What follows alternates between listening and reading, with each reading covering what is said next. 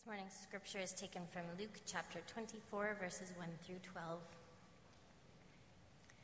On the first day of the week, very early in the morning, the women took the spices they had prepared and went to the tomb.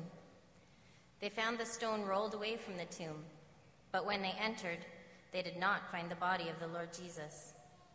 While they were wondering about this, suddenly 2 men in clothes that gleamed like lightning stood beside them. In their fright, the women bowed down with their faces to the ground. But the men said to them, "Why do you look for the living among the dead? He is not here. He has risen. Remember how he told you while he was still with you in Galilee? The Son of Man must be delivered into the hands of sinful men, be crucified, and on the 3rd day be raised again." Then they remembered his words. When they came back from the tomb, they told all these things to the 11 and to all the others. It was Mary Magdalene, Joanna, Mary the mother of James, and the others with them who told this to the apostles. But they did not believe the women, because their words seemed to them like nonsense. Peter, however, got up and ran to the tomb. Bending over, he saw the strips of linen lying by themselves, and he went away, wondering to himself what had happened. Thank you, Nicole. Nicole, for those of you who may not know, is our preschool director. We've got a great preschool that runs Monday through Friday. There are almost 120 children that attend on a weekly basis, so we're thrilled with the leadership that Nicole has given to that ministry. Well, you guys look cozy.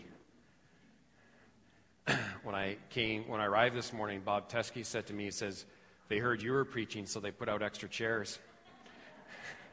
I think he was kidding. I know he was kidding. Well, what a day.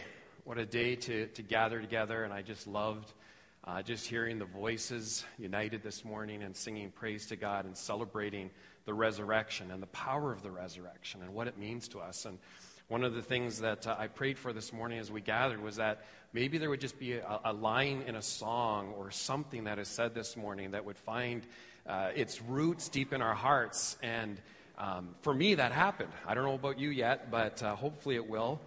But I felt like God just answered that prayer, at least for me.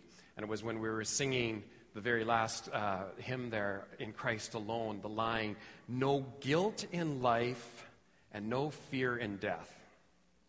I mean, just think about those 2 words. No guilt in life, that you can live a guilt-free life knowing that your sins are forgiven because of what Christ did on the cross. And that you don't need to fear death because of the promise of eternal life. It's powerful. No guilt in life, no fear in death. On Good Friday, we asked the question, "Were you there?" And the question then was answered by many who were present on the day that Jesus was crucified. There were some of his disciples, his mother Mary, those who were involved in his trial, and then those who even carried out the actual crucifixion. The Bible records these historic, world-changing, life-changing events. Jesus Christ died. That is a fact. He was the perfect once-and-for-all sacrifice. The Son of God had become the Lamb of God, sacrificed to pay the penalty for our sin. And his death on the cross made the forgiveness of sin possible. But you know that the story doesn't end with his death. The cross wasn't the end. The empty tomb was. Jesus rose from the dead. The resurrection of Jesus is recorded in all 4 Gospels. Matthew, Mark, Luke, and John all cover this event in the life of Jesus. And they all include the main elements. Of course, the empty tomb, the women who first discovered the empty tomb, the angel that explained what had happened, and their reluctance to believe. But they also include various details that the other Gospels don't. And so when you read all 4 of them side by side, you pick up little insights into some of the details of what was going on. But what I'd like to do this morning is just walk through Luke's account of the resurrection, the one that Nicole read for us just a moment ago, make some comments as we walk our way through there, and just explain a little bit about what is happening, and then summarize a few implications for us today. So I invite you, if you have a Bible, to turn to Luke chapter 24. We're going to look at these first 12 verses. And first, I want to look at the empty tomb. So Luke chapter 24 begins with just this phrase, on the first day of the week. And I want to pause and just make a comment about that, because it was, in essence, we heard so much about Jesus being raised again on the third day, and suddenly now it's on the first day of the week. It was the beginning of something new.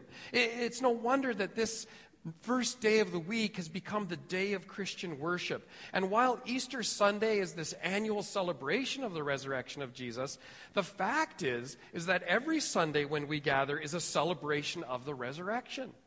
Christians around the world gather on the first day of the week to worship God for who He is and for what He has done. And He's made forgiveness and salvation possible. Friends, that's a pretty good reason to get out of the bed and to gather with other believers and to worship Him. There's so much evidence for the resurrection of Jesus, and this is just one of them. The explosion of the church. Read about it in the book of Acts. People coming to faith in Jesus, gathering then to worship together, to study the Bible, and then how they lived showed the strength of the disciples' convictions about what had happened on that resurrection day. Think about it for a moment. If they weren't absolutely convinced of the truth of the resurrection, would they have responded and lived their lives in the way that they did? And so on the first day of the week, very early in the morning, and from Mark's gospel, we learn that the women had bought and prepared the spices when the Sabbath was over, or after sundown on Saturday. So once the sun set, the Sabbath was over. The Jews had remembered the Sabbath on the Saturday. And now the shops could open, and so the ladies went and gathered some spices so that they could complete the burial rites that were left undone. And then the next morning, at the crack of dawn, the women head out to the tomb. Obviously, they fully expected to find the body of Jesus in the tomb. In fact, one of their concerns was how they would even get into the tomb. Mark records them talking on the way to the tomb that morning, asking each other the obvious question, who will roll the stone away from the entrance of the tomb? This would have been a large and heavy stone. It would not have been easy for them to move it. But when they actually get to the tomb, they find that the stone had already been rolled away. And this, in fact, was the first sign then that something unusual and something significant was going on. Now the women, they show no signs of hesitation whatsoever, and they enter right into the tomb. And Luke almost matter-of-factly writes, they did not find the body of the Lord Jesus. They didn't find it. Jesus was gone. You can imagine when you come into a scene fully expecting there to be something, and then that something is not there. They were at a total loss.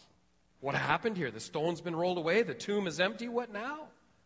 I mean, I can only imagine the complete look of disbelief, total shock, just standing there, jaws wide open, staring at each other, looking at the place where they had fully expected to find the body of Jesus, and being completely and totally speechless. Luke goes on to say, well, while they were wondering about this, suddenly 2 men in clothes that gleamed like lightning stood beside them. I mean, can you imagine this now? I mean, if it wasn't just overwhelming and unusual enough, the stones moved away, there is no body that they expected, and now there's these 2 men that later are described as angels. And so often we read some of these details as almost as matter-of-factly as Luke writes them, but even though it's short and clear and it's to the point, it really is an incredible scene. And so now, what is the common response when you read the scriptures that people have when they encounter an angel? Fear. They're just totally freaked out. Understandably so. And it just says, in their fright, the women bowed with their faces to the ground. So out of their fear, out of their respect, they respond emotionally and physically to the sudden realization that they are in the presence of angels. And the angels then ask them a very simple and straightforward question. Why do you look for the living among the dead? I mean, just think about the question. Why do you look for the living among the dead? The angels were clearly saying that Jesus was alive. The tomb could not hold him. And then they just go on to say, he is not here. He has risen. God has intervened. And now the tomb is empty. So what happened? Well, there seems to be an obvious explanation. There has to be an explanation. And it is an obvious one. As we continue, verses 6 and 7, he just says, remember how he told you. Remember how he told you. While he was still with you in Galilee, the Son of Man must be delivered over to the hands of sinners, be crucified, and on the third day be raised again. Remember when he said this? Remember this? In other words, the angels are, and there's almost like a little silent rebuke here. You should have known that this would happen. Remember what he said? And if you go back into earlier chapters of Luke's gospel, let me just share a few with you. Luke 9:22. These are Jesus' own words, much earlier, saying things like this. The Son of Man must suffer many things and be rejected by the elders, the chief priests, and the teachers of the law. And he must be killed and on the third day be raised to life. And then in the same chapter, verses 43 and 45, listen carefully to what I'm about to tell you, Jesus says. The Son of Man is going to be betrayed into the hands of men. But they did not understand what this meant. It was hidden from them, so they did not grasp it, and they were afraid to ask him about it. And then Luke chapter 17, verse 25. But first he must suffer many things and be rejected by this generation. And then in the next chapter, Luke 18, verses 31 through 34, Jesus took the 12 aside and told them, we are going up to Jerusalem, and everything that is written by the prophets about the Son of Man will be fulfilled. He will be handed over to the Gentiles. They will mock him, insult him, spit on him, flog him, and kill him. On the third day he will rise again. The disciples did not understand any of this. Its meaning was hidden from them, and they did not know what he was talking about. And so here we see Jesus so clearly predicting exactly what would happen to him. He knew what God's plan was. But even his closest disciples didn't get it. And then when it did actually happen, they're surprised by it all. And when the angel asked the woman, remember what he said. Like I said, it was almost a little bit of a rebuke there. You should have known. He told you that this was going to happen. But God often says things that we fail to understand because we have trouble accepting them. And sometimes we just don't get it ourselves. I like verse 8. Just simply said, then they remembered his words. I like that. It was just this aha moment. The angels reminded them of what Jesus had said, and then suddenly the women do remember what Jesus had said in the past. And it seems that the angels' explanation of the obvious brought some measure of conviction in their lives. They had heard it before, but since Jesus often spoke using metaphors, they didn't even consider that what he was saying was intended to be taken literally. And now that these things had actually happened, it all started to make sense to them. And they weren't going to keep this to themselves, and so they run back to where the disciples of Jesus had gathered, and they reported these unbelievable events to them. And so they come with this unbelievable report. In verse 10, Luke begins, he actually identifies the women who discovered the empty tomb. He says it was Mary Magdalene, Joanna, Mary the mothers of James, and then he says, and the others with them who told this to the apostles. When I read these events as they unfold, I can't help but try to imagine and try to picture what is happening. And can you picture this scene? I mean, these ladies rushing back after what they had just seen, and they're excited, and they're talking over each other, and they're loud, and they're interrupting each other, and they're just so, they can't even get the words out probably. And in verse 11, the response of the disciples was, but they did not believe the women because their words seemed to them like nonsense.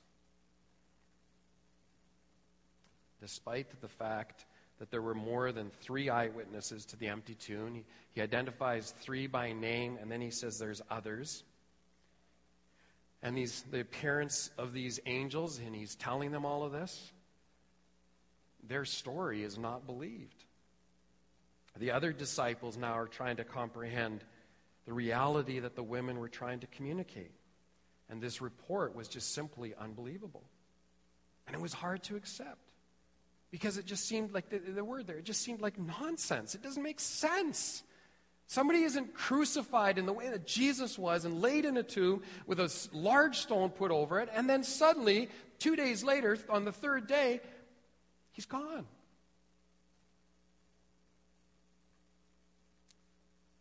But it wasn't just because it seemed like nonsense. It was also likely that it was culturally an unbelievable story from women who themselves in that culture would have been viewed with some suspicion. Now, earlier I said that one piece of evidence of the resurrection of Jesus was the strength of the disciples' convictions about what happened that day and how they carried that on in the planting and starting of the early church. But obviously they went from doubt to skepticism and to deeply held convictions about the resurrection. We're going to see how that happened in just a moment. But if you want some more evidence for the resurrection of Jesus, consider this.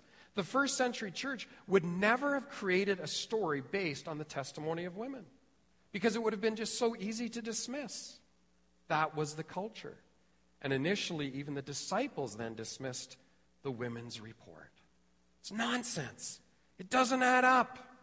We witnessed the horrific crucifixion. We watched him die. We watched as Joseph of Arimathea removed Jesus' dead, limp body from the cross. And the women even followed Joseph and saw the tomb and how the body was laid in it. And now these same women are not believed when they tell the disciples that the tomb was empty and that the angels had said that Jesus was alive. Interesting, isn't it? That the first skeptics were the disciples. Even when women they knew well, women that they would have known to be credible, told them about their encounter with the angels at the empty tomb, they still refused to believe. It's understandable, though, isn't it? The crucifixion shocked them. It had shattered all of their hopes and dreams.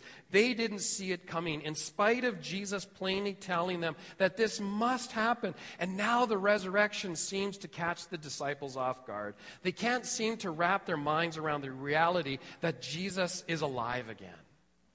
And so clearly, irrefutable evidence was needed to convince the skeptics.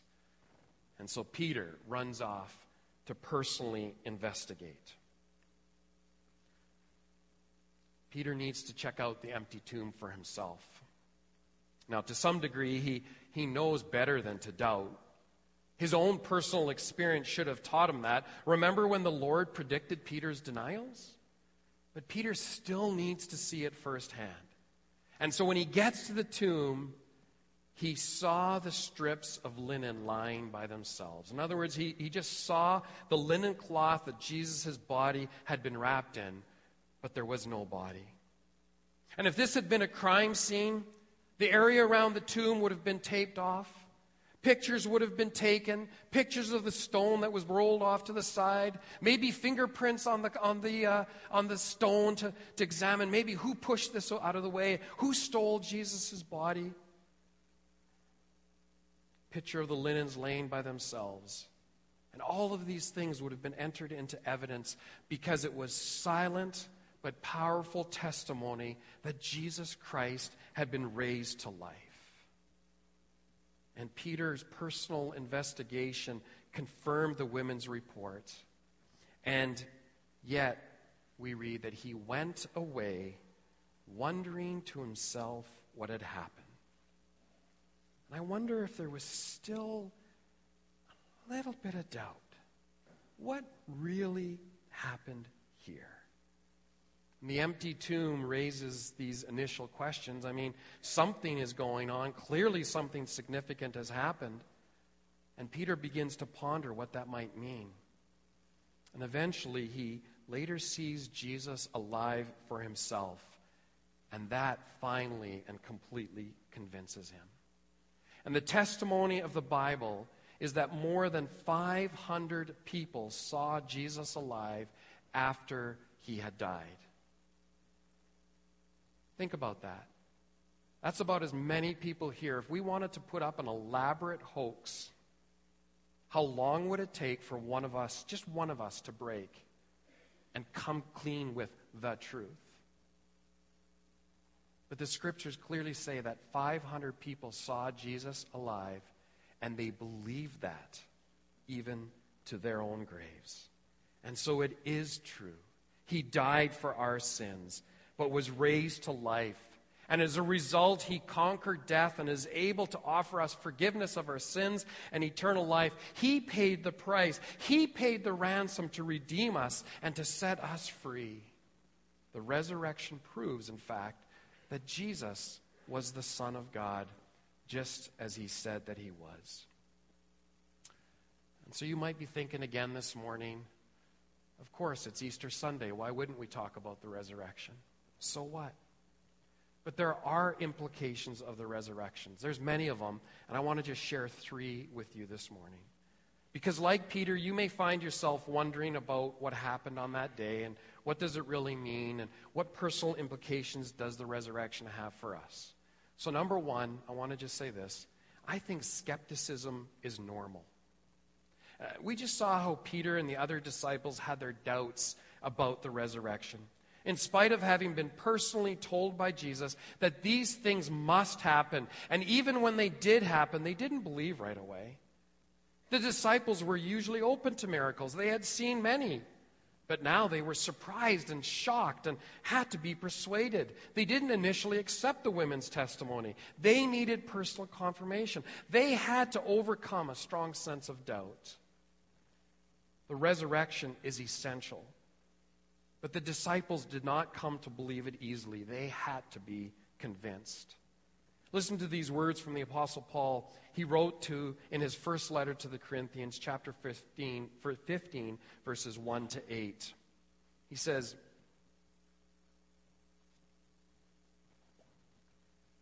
"Let me remind you, dear brothers and sisters, of the good news I preached to you before.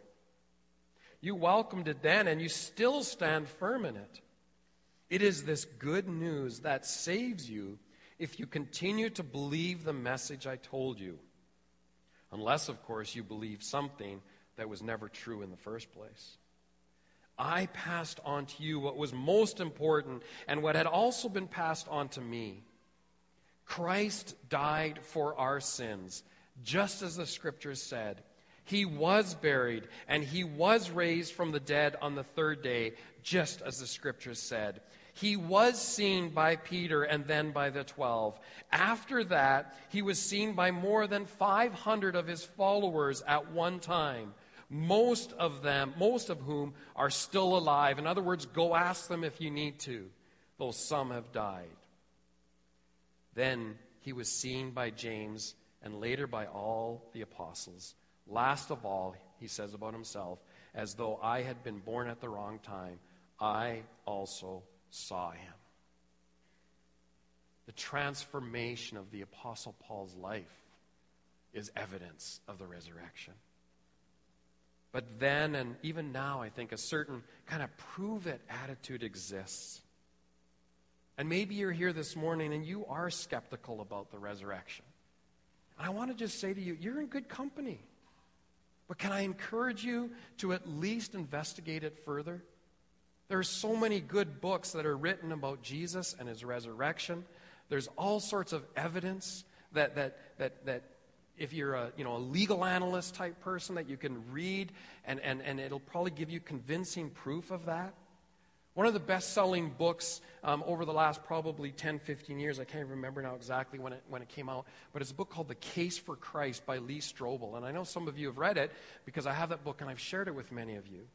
There's even now a movie in theaters right now based on the true story of Lee's investigation. He was an avowed atheist, but he was an investigative criminal journalist who took it upon himself when his wife came to faith in Christ, and he could not understand what that was all about.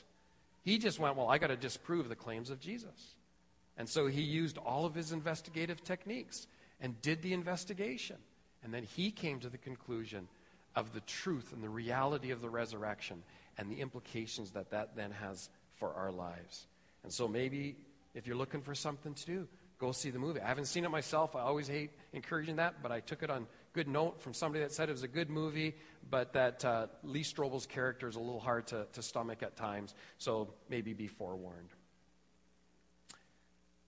So get the book. Do your investigation.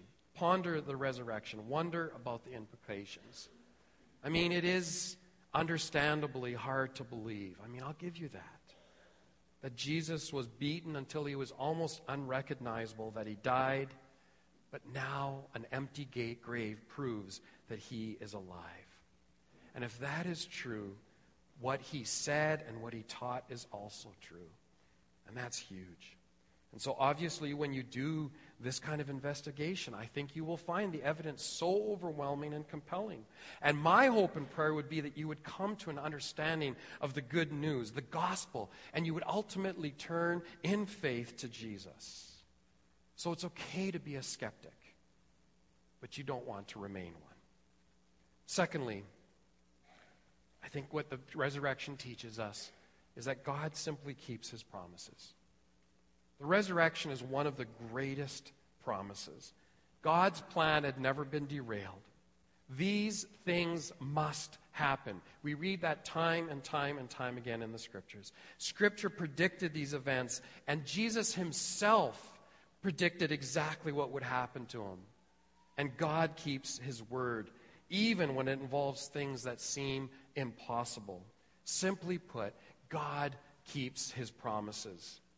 God's plan was that Jesus would be betrayed, that he would be crucified, that he would be buried and then raised to life. God's words came to pass and the events unfolded just as God had promised.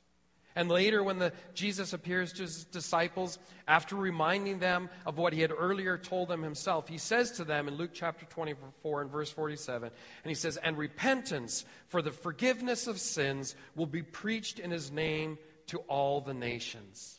And that is the mission of the church, to proclaim the good news of the forgiveness of sins. This was why the church got started.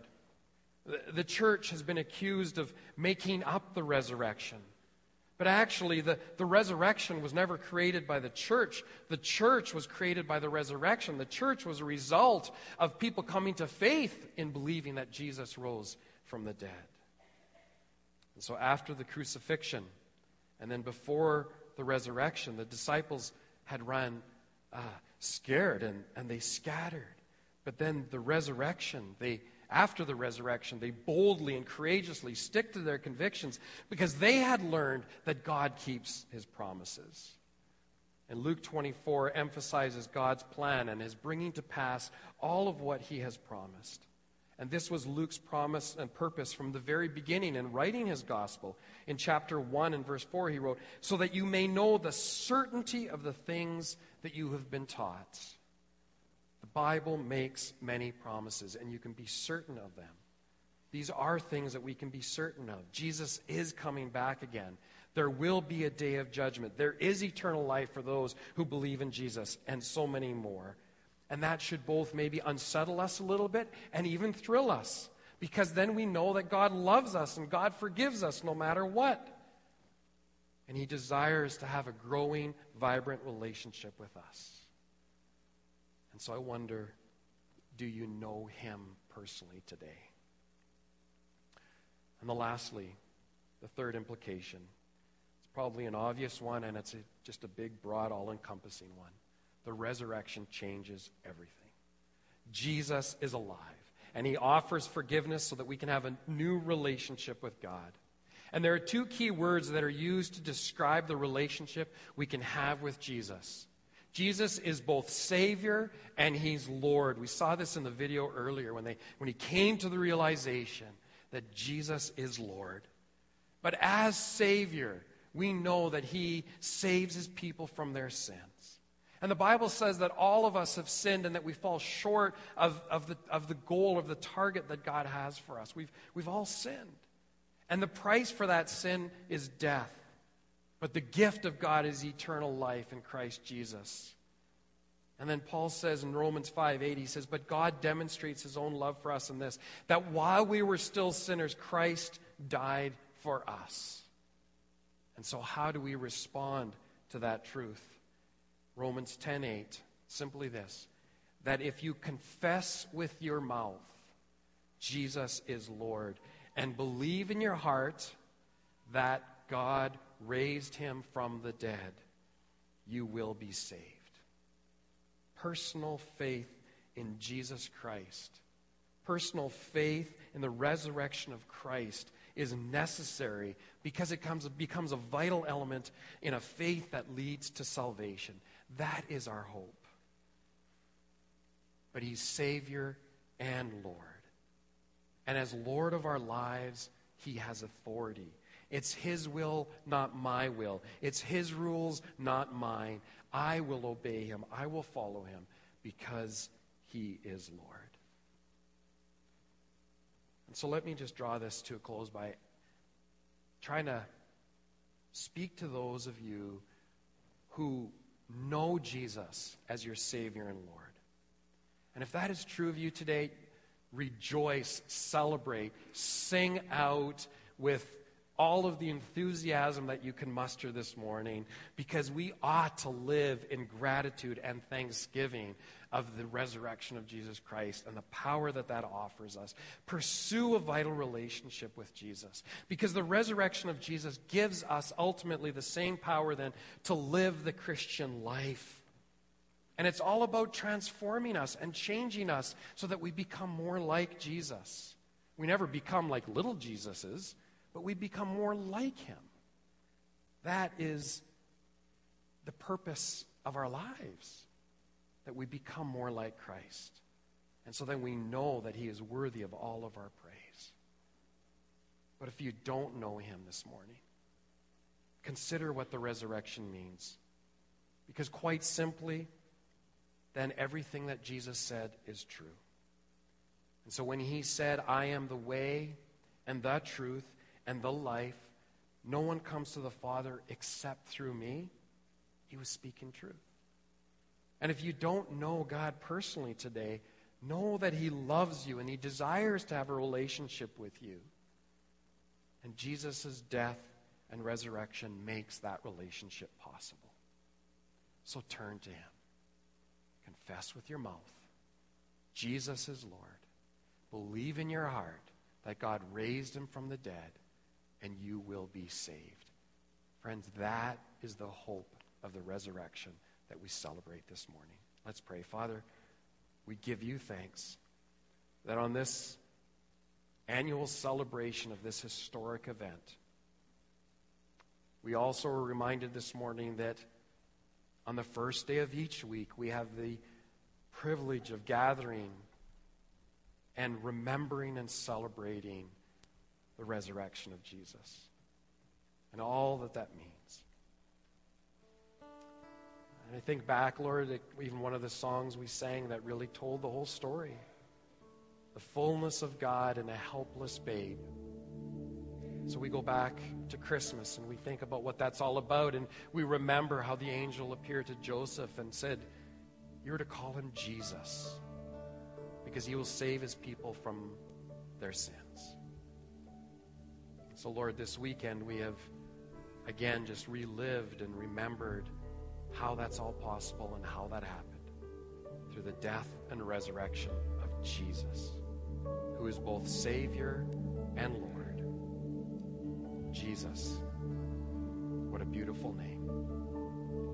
And it's in that name that we pray.